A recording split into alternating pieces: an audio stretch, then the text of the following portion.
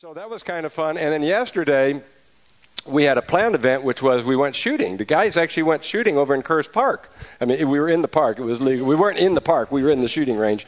I don't do that very often. I'm not a shooter, every 5 or 10 years. So I didn't know what I was doing. And I guess they could tell. And the one guy seemed a little concerned. So he came up to me and he said, "Hey," he said, "when you shoot, are you right-handed?" I said, "Yeah." He said, "What eye is your strong eye?" He said, "My left eye." Well, we got a problem here. And I thought, well, that's good. I don't feel so bad now. I got an excuse. But he says, no. He says, what you do is, he says, you close your left eye and you focus with your right eye. And I said, wow. I said, thanks. I said, I'd never thought of that before. I said, I usually close both eyes. So it was a new thing for me. The thing I felt comfortable with is they have this little microphone there that you speak into to set off these little discs that you shoot. And I was really good with that. That microphone was really comfortable. I just go, pull, and then they shoot. But Clifton was concerned because he knows how I like to talk. So he came over, he says, Ron, those things are voice sensitive. You can't start talking to people, you're going to be shooting things off all over the place. So I had to be really careful lest I kind of mess it up for everybody. But I was thinking about that when I came back, and I thought, that kind of illustrates a little bit what my prayer life is like sometimes. Sometimes does it feel that way? Like it's like you're just kind of making noise in the background, kind of rambling off and shooting things off, but you don't really have a target. You're not focused. And you're not praying like you ought to. And I think, well, how should I pray? Do you ever ask yourself that? How should I pray for others? We have these people come up here and we talk about it, but what does that mean? How do I pray for other followers of Jesus Christ? How would followers of Christ pray for each other? It's a good question to ask today because that's precisely what Paul is going to be talking about as we continue our series on Ephesians. We're looking at living as children of light because as we see in Ephesians, the first 3 chapters, Paul talks about our call as a church. We are called to be his church. We are called to be his children of light. And then the next 3 chapters, he talks about our conduct as a church. We are not only called to be his church, but we're to live as his children of light. So that's what we're talking about today. And today we are going to talk about the need to pray for the saints. I'm going to read our passage to us first. It's found here in Ephesians chapter 1, verses 15 through 23. It says, "For this reason, ever since I heard about your faith in the Lord Jesus and your love for all the saints, I have not stopped giving thanks for you, remembering you in my prayers. I keep asking that the God of our Lord Jesus Christ, the glorious Father, may give you the spirit of wisdom and revelation so that you may know him better. I pray also that the eyes of your heart may be enlightened in order that you may know the hope to which he has called you, the riches of his glorious inheritance in the saints, and his incomparably great power for us who believe." That power is like the working of his mighty strength, which he exerted in Christ when he raised him from the dead and seated him at his right hand in the heavenly realms, far above all rule and authority, power and dominion, and every title that can be given, not only in the present age, but also in the one to come. And God placed all things under his feet and appointed him to be head over everything for the church, which is his body, the fullness of him who fills everything in every way. Paul really does have a unique way of saying things. And once again, this is really a run-on sentence in the Greek language. So take heart, those of you that struggle in English. He did pretty well. It's a long sentence, and he has a lot of stuff there. But it's amazing how much, through the power of God, through the Holy Spirit, he packs this in and gives us some really insightful stuff. He starts off by talking that when we pray for others, we need to pray in thanksgiving in verses 15 through 16. And he says, for this reason, which means he's going back, for this reason. What was I talking about? Remember what we talked about last week? We talked about how Paul blessed God for blessing him. He basically praised God for all the blessings God has given us. And now today, he's going to pray for people to understand and truly experience those blessings. That's the transition here. And so, how do we do that? Well, he kind of lays it out first, and he says, I've heard about you. I've heard that you have faith, that you've placed your faith in Jesus Christ. I've heard that you've come into a relationship with him. That's how he begins it. And it raises a little bit of a question for us, because Paul started the church in Ephesus, and he was there for like 3 years, But again, we mentioned this last week, he doesn't get very personal in this letter, which is unusual. And the best explanation is that Ephesus was a major city, which is now in southwestern Turkey, and it doesn't even exist anymore, it's just in ruins. But it used to be a prominent city, and there were 6 other cities around it that were fairly well known. They were like the big suburbs. And in the last book of the Bible, in Revelation, John writes a letter to those 7 churches. And I believe that he's writing essentially to the same 7 churches. So they have spread out and they are growing very quickly. And so Paul doesn't really know who they are. But he's hearing stories about them. And remember, he's under house arrest, ready to go before trial before Caesar in Rome. And he's hearing these stories and he says, wow, this is interesting. This is exciting what I'm hearing about you. I'm hearing that you have come into a relationship with Jesus. Have you come into a relationship with Jesus Christ? Have you? Does everybody here know him? I mean, that's the starting point of the whole thing here, because we're talking about people that know him. Do you know him? And if you don't, that's okay. You're here and maybe asking questions, and we'd love to talk to you about it. We'd love for you to understand that you start off by admitting that you're a sinner in need of a Savior. And the word sin is kind of a scary word. We're just saying that we're selfish people. We live according to our own ways and our own rules. We try to do it on our own. And without God, we're not going to get anywhere. We can't get to heaven on our own efforts, and we'll see that more and more in this book. But we next believe that Jesus is God, that he is the only one that can get us there, that he died on the cross and he rose from the grave. And then we choose to follow Christ and we put our faith in him alone. And we'd love to talk to you about that topic, because it's really the starting point here. Paul says some people have done that, and as a result of that, these people have had changed lives, and they are loving others that are also saints. So what we're hearing here is these people are living in Ephesus, but their love, from a sports perspective, is for the New Orleans Saints, right? Did you ever kind of wonder, what is a saint?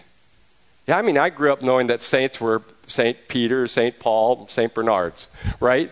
You hear that. What is a saint? Actually, in the Bible, the literal translation of saint is basically one who's been set apart or made holy by God, who is a follower of Christ. It's just another way of saying a person is a follower of Christ. In some context, it highlights somebody who's really committed in their faith. But for the most part, it's just a follower of Christ. So what he's saying is, you guys have come to know Christ, and now you really are showing your love for other people that know Christ. And I'm hearing this all the way out in Rome. I'm hearing these stories about you, and it's really, really getting me really excited. You know what I do when I hear this? I pray for you, and this is how I pray for you. I pray for you with thanksgiving. I get excited, and I thank God for what he's doing in your life among one another. Now, you may scratch your head with me on this, because this isn't normally the way we think about prayer. When we think about praying for somebody, how often do you think, I'm going to thank God for that person, and I'm going to thank God for what he's doing in their lives? We don't usually start there, but that's precisely what Paul is saying. When you pray for people, first thing you might want to think about is thanking God for what he's already doing in their lives. Go back and think about the people that you've known in the past and see what God has done in their lives, and just be encouraged like Paul was. I think when Carrie and I first started in ministry, we were at a little church in Millbrae by the San Francisco International Airport, and occasionally we were well aware that the airport was there. A cute little place, and there were several families that we still keep in touch with. I remember Frank and Jeanette. Frank was a cement truck driver.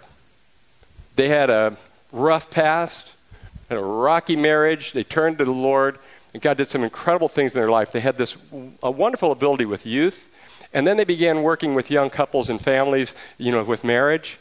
But they didn't have the credentials you'd normally look for leadership, but they had all the gifts, and they had wonderful hearts. And so we worked with them, and they became elder. He became an elder in our church, and today he's an elder in a big church in the San Francisco Peninsula, and he's actually helping start another church. Came and visited here once with his pastor, Mark Mitchell, who was a guest speaker. I look back at that, and it just blows my mind. I say, what a great story. What a great story. I think of the Moshers. They were coming to our church, young family, couldn't find a church, started coming to our church. They just had the gift of hospitality. Clyde was an electrician, and he would trade out his work with other contractors, and they took this house. Nobody wanted this house because it was such bad shape in this incredible neighborhood in Burlingame. You guys ever been to Burlingame? They're right in the middle of those most beautiful homes, and they have the smallest house on the block, but they turned it into the cutest little place. And they just opened it up, and they started having our small group would meet there. It's been like 30 years, I think. They still have small groups meeting there. That's just who they are. We come to that neighborhood, we go visit the Moshers. They came out here once, loved our church, went rafting with us afterwards. And then there were the Redlicks. Redlicks came to our church. He wasn't interested in God. Successful businessman, didn't want anything to do with it. But he'd had some hardships in his life. His sister had been murdered. And as a result of that, there was kind of like, I'll listen, but I'm not for sure. Something's not making sense in life. His wife started meeting with my wife, and Carrie gave her some basics of her faith, helped her get grounded. They finally started coming to a Bible study. He wasn't for sure. And then he was driving home one day on the Cypress Freeway, the old Cypress Freeway that isn't there anymore, just stacked on top. All the roads are stacked on top of each other. Loma Prieta earthquake crushed his car. He survived and gave his life to the Lord. He also got practical and moved across the bay. But after that, we've kept in touch with him, and he's now heads up the elders at his church, and she's a secretary there and works with the women's ministry. We saw them at Carrie's dad's memorial recently. Do you have people like that in your life? You see the change in their life and hang on to that. And when you pray for them, the first thing you do is say, God, thank you for what you're doing in their lives. Thank you for what you've done. That should encourage us. Man, that's what it's all about, transformation. We're seeing God really at work. We're seeing the miracles right before our very eyes. Now, he goes on from that, and the next thing that he talks about is he says that they should pray that they know God better. And the first thing he does is he tells us who the God is that we're supposed to know better. He tells us basically three things about this God. And he keeps telling us this in different ways. And he never stops to explain to us exactly all that this means anywhere. And it's frustrated people, but there's no need to, because it's beyond our comprehension. But he just tells it as a fact. We have one God, the supreme being of the universe. But he is our Father, and he is in heaven, and he is the leader. But this same God is three gods. But no, he's not three gods. What's going on here? He's one God who makes himself known in three persons. God the Father, God the Son, God the Holy Spirit. Three in one. The Trinity, or what I like to call the triunity. And so we see it once again here. That God is the Father, but then he says Jesus is our Lord, and he's the Christ, he's the true Messiah. He's come to earth, he's died on the cross for our sins, and he's risen from heaven, he's back with God in heaven. And then you have God the Holy Spirit, who is the one who enables us to come to know Christ and then works in our lives and helps us to live it out and understand the things we should. He says here, he gives us wisdom, he gives us discernment, he gives us knowledge, he helps us understand these things. And next thing he says is, I want you to know him better. That kind of God is going to take a whole lot of time to get to know. Longer than eternity. You'll never know everything about God because God is just too vast and too awesome and too wonderful. But that's what we want, is to get to know him. The Greek word for know speaks of the fullness of knowledge acquired through a personal relationship.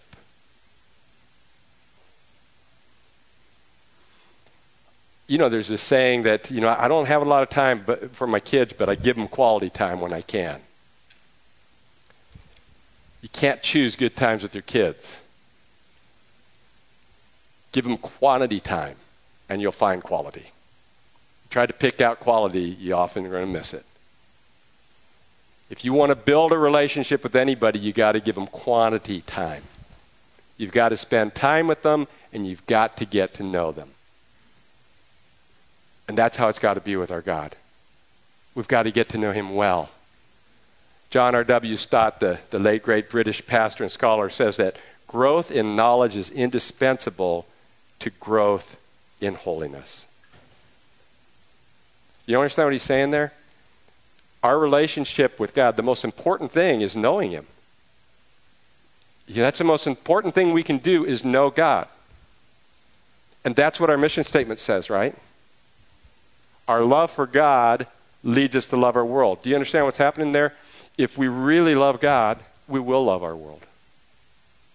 That's why we got to get people loving God. If everybody here really were pursuing God like they're pursuing their husbands and wives and their boyfriends and their girlfriends and their best friends, and really investing their time, daily spending time with them and talking to them throughout the day, there'd be some things going on in our life, some transformation that'd be going on.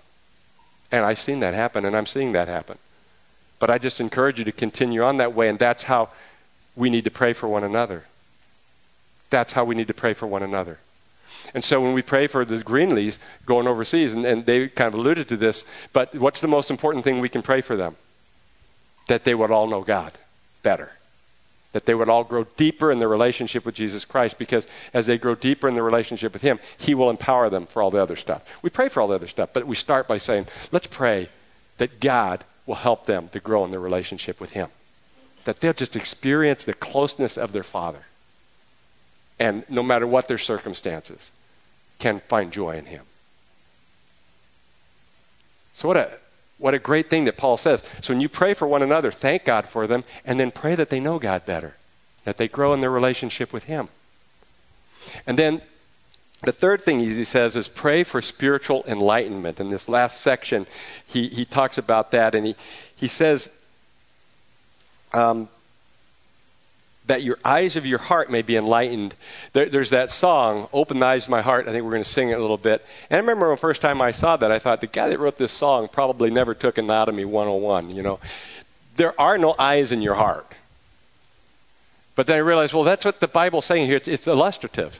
And what he's saying is that not that there's literally eyes in your heart, but that in your spiritual eyes, so to speak, within your soul, you really understand what God has done.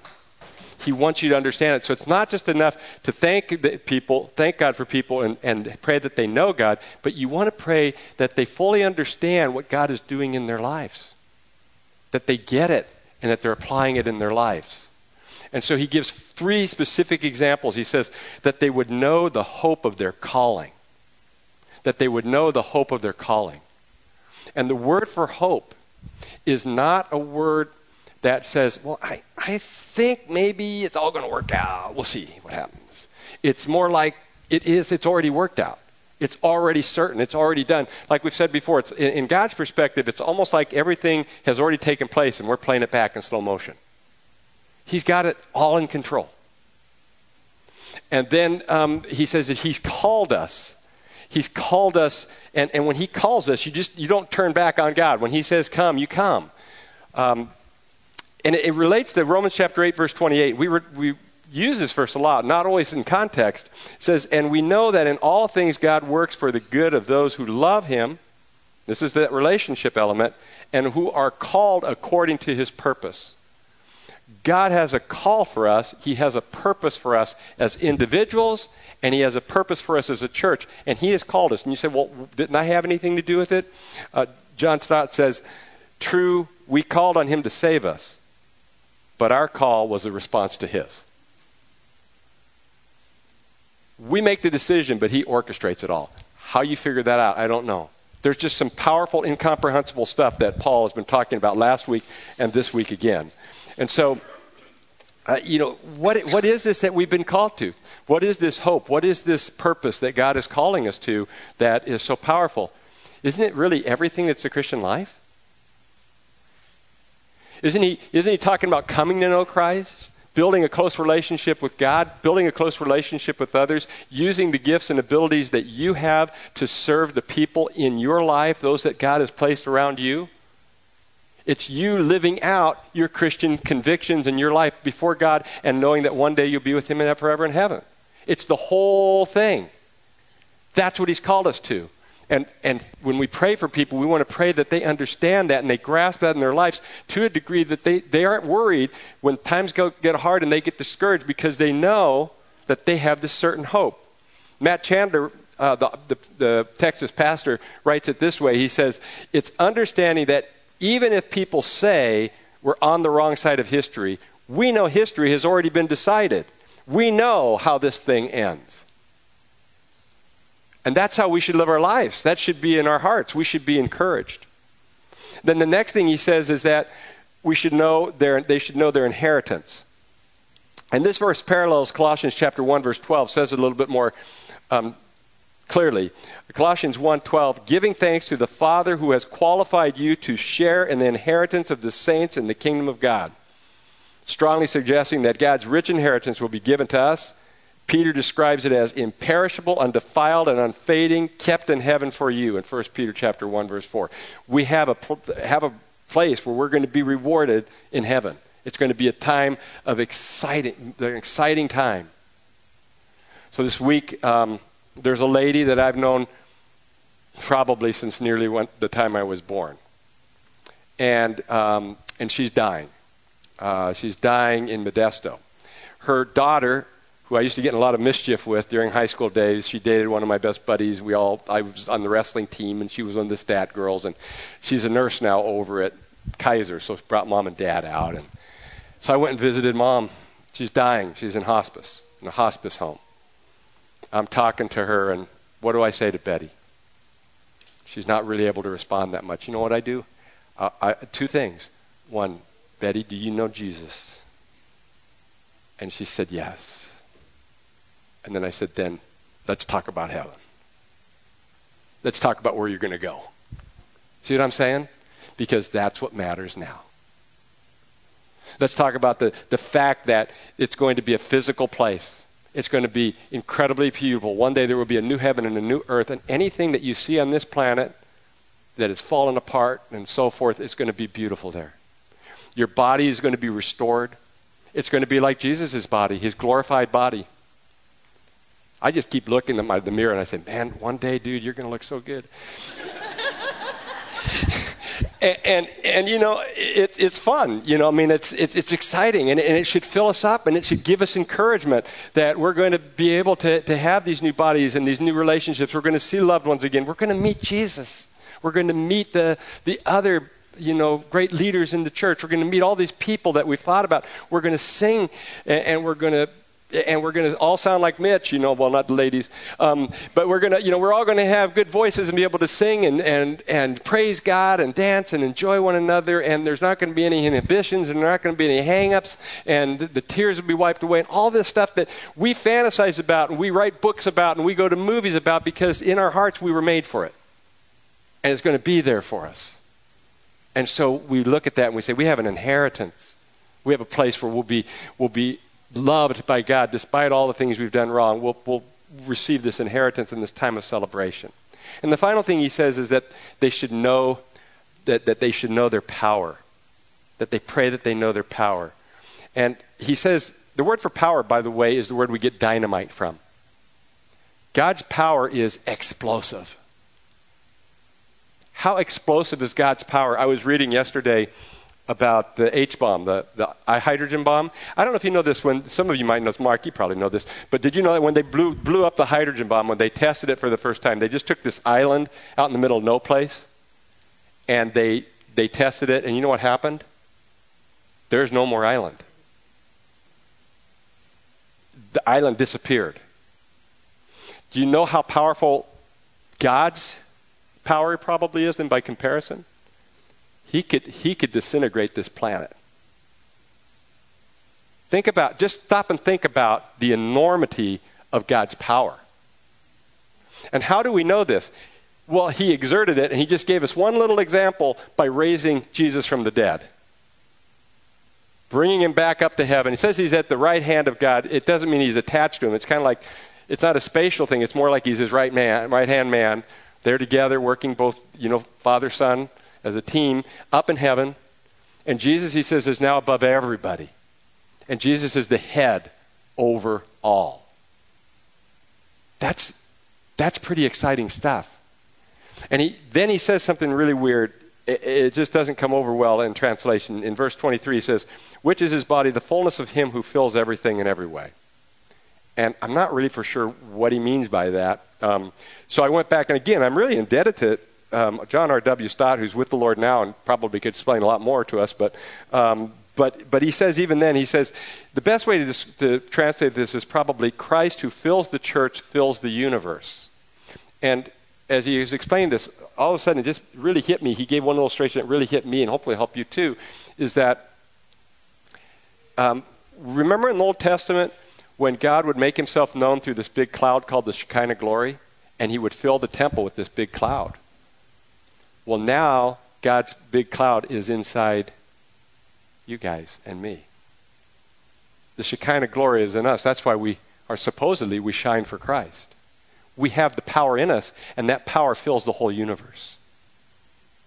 So stop and think about the power that you have resident in you. Sometimes you say, well, I'm just really a nobody, and I just do my job, and I just watch the kids, and I don't want to be up front, and nobody, what could I do? You know what? Do you realize how much power you have? You are all a somebody. You are all loved by God beyond compare. And you all have supernatural power that is actually frightening. Now, you just can't unleash that whenever you want. But if you're following God and doing what he wants, you'll be surprised by some of the things that he will do in your life as you minister to other people. And that's what he's saying. He's praying for them, is that they understand these things and that they live boldly. You know, as we've seen today, good example, again, the Greenleafs saying, we'll go wherever you want us to go. And God's doing some powerful things. He's just begun. And he's going to do some really neat things in their life in Togo as we continue to pray for them and pray for their ministry there. And he's doing things among us too, and we need to pray that way. So we're going to look at applications for this. Just, one thing is to thank God for fellow followers. Thank God for the fellow followers in your life. Maybe make a list of some people today. Just think through and go through and thank God for some of the people who you've seen their lives change and how much it's encouraged you. Thank God for people, in this church. I don't see him right now, but Jeremy, he was here earlier, probably in another room helping, but Jeremy was the first person to come to know Christ at this church. He and Megan, it's just incredible. God's done some really neat things in their life. And I can go through, and there's just people, each of you, and I don't want to embarrass people, but each of you have stories. And as I've known you, even in these last 4 or 5 years, I've seen people's lives change. I've seen some people take on some really difficult things in their lives and overcome them in Christ. I've seen people mature in Christ. And so we need to go around, just thank God for the people next to you, the people around you, and for what God is doing in their life. The second thing I'd like to encourage you to do is to pray that people would know God. Pray that they would know God better. You can go on Facebook, and you can find on our Facebook account the names of everybody on our Facebook account. It just pops up. You ever do that and just start praying for them? Do you pray for the other people in this church that they would know God? We should be. That's when we get powerful people, when we're really praying for one another. Praying for the people next to you, getting to know them, not just praying the people in your small group, but praying for the people in your church. How well do you know the people? Probably most of us sit in the same seats all the time. We know the 4 or 5 people around us. We're not that big. Everybody here should know everybody. And we all pray for each other. So know who one another is and pray that they would know God. Be praying for each other. What if everybody in our church prayed for everybody in our church as best we could every week? Even if you just prayed for 10 people every week in this church, and then the next week maybe for others. Or you see what I'm going? Take that task on. Try just praying for 10 people this week in this church. That they would know God better and grow in their relationship with him. And finally, are we enlightened? The word has been hijacked by liberal scholars over the years, but the only true light is Jesus. And he will give us a spiritual light to see the truth in life. And we need to pray that people see the truth, that they understand the power they have in Christ, and that God is using them. That as they grow in their love for God, they will not only love others, but other people will come to love God because of them. Not because they're beating people over the head, but because they're just loving God the way they should. And then they're loving others the way they should. It's interesting. We have talked a lot recently about how the gospel message is spreading around the world. Nearly every unreached people group is being reached. There's under 2,000 left. It's exciting. But when we come to America, folks, we're not doing too well. The message of Christ seems to be shrinking in our own country at this time.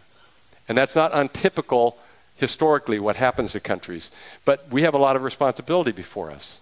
Read an article recently in a magazine put out by Christianity Today, and they were interviewing different pastors. I just found it very intriguing, and it ties into what we're talking about today. We have power to reach the world, and we need to reach the world, and we need to be more effective even where we're at. And they asked these guys, what do you think about where we're at? And some of these guys are pretty respected people. One of them is a guy named Pastor Claude Alexander. He said we should stop referring to our country as post-Christian and realize that we're pre-Christian. In other words, it's time to start all over again. Matt Chandler called for us to be more courageous, as we mentioned earlier. Pastor James Emery White says that we're not an Acts 2 church anymore. In Acts 2, remember, Peter came out to speak, and everybody he spoke to was Jewish, and they knew their Old Testament, and he quoted from the Old Testament. When you talk to people today, a lot of times they've never opened their Bibles. We're in a different world. We're an Acts 17 church where Paul goes and speaks to the Greeks. They didn't know what he was talking about. One of the consensus that they all seem to have is the job is now up to the people more than ever before. You know why that is that people don't come to churches because of a building. And we're excited we're getting a new building eventually here, but people don't come to church because of a building. They used to. They used to see a neat new building and say, let's check it out. They don't anymore. People don't come to church because it has a great VBS or because there's a great program or anything. They don't come for those reasons. No, I take that back. They do. 20% of the people, those that already know Christ, go. Most church growth in America is that when one new church starts, everybody from the old church moves over. And then another church has a new program, and they all move over there. And then they move, and they move, and they move. And 20% of the people are already believers, just go from church to church. And they get all jacked up, and they go to these big churches because everybody's going there, and they're all just believers. And 80% of the people don't know the Lord and aren't going, and so the churches really aren't growing. So what do? The consensus was pastors can't do it. There's no way if I worked full-time just trying to reach everybody, and I've asked people to church, and I've had some people come to church that, come here now. Neighbors of ours. Sandy, you come to our church, and my neighbor. And, and we've seen other, and you guys, met you guys, too, through Sandy, the Tussings. And you guys have had people that have come too. But, one person or three people can't do it. You have to do it. And you can do it because you have supernatural power in you that enables you to do it. So I just encourage you to reach out to the people in your neighborhood, to love the people that are in your life, your family, your friends, to get involved with things like Relay for Life, where you can get to know people. This year in Relay for Life, they asked me to be a chaplain at the Caregiver Center. So you can come visit me there. I may not have anybody there, so I might get bored. But no, it's going to be neat, though, too.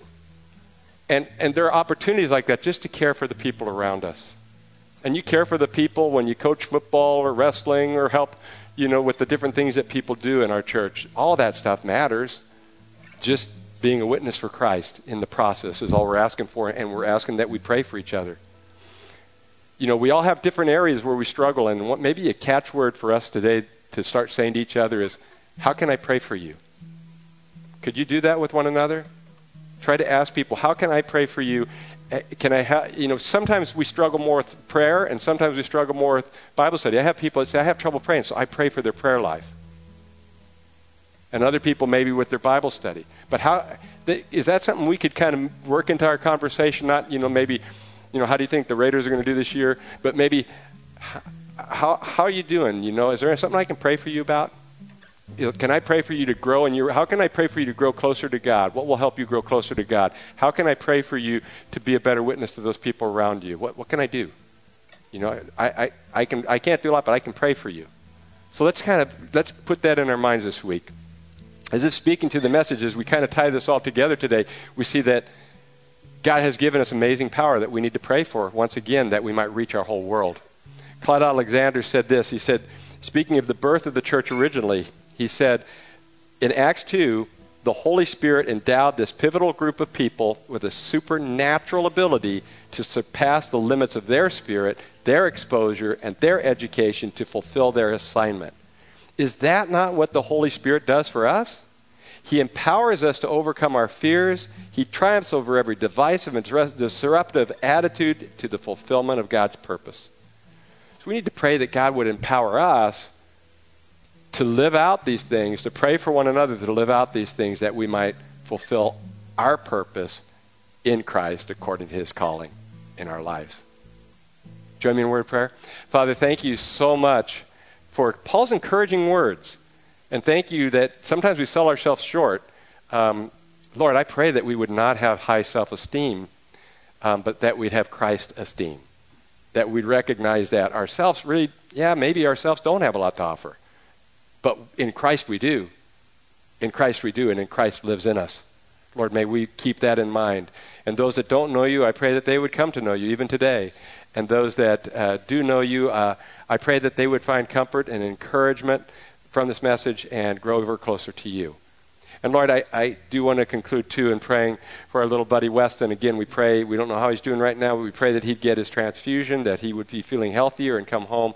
And again, continue to pray for comfort and peace for that family that we love so much. Thank you again for this time with you. Amen.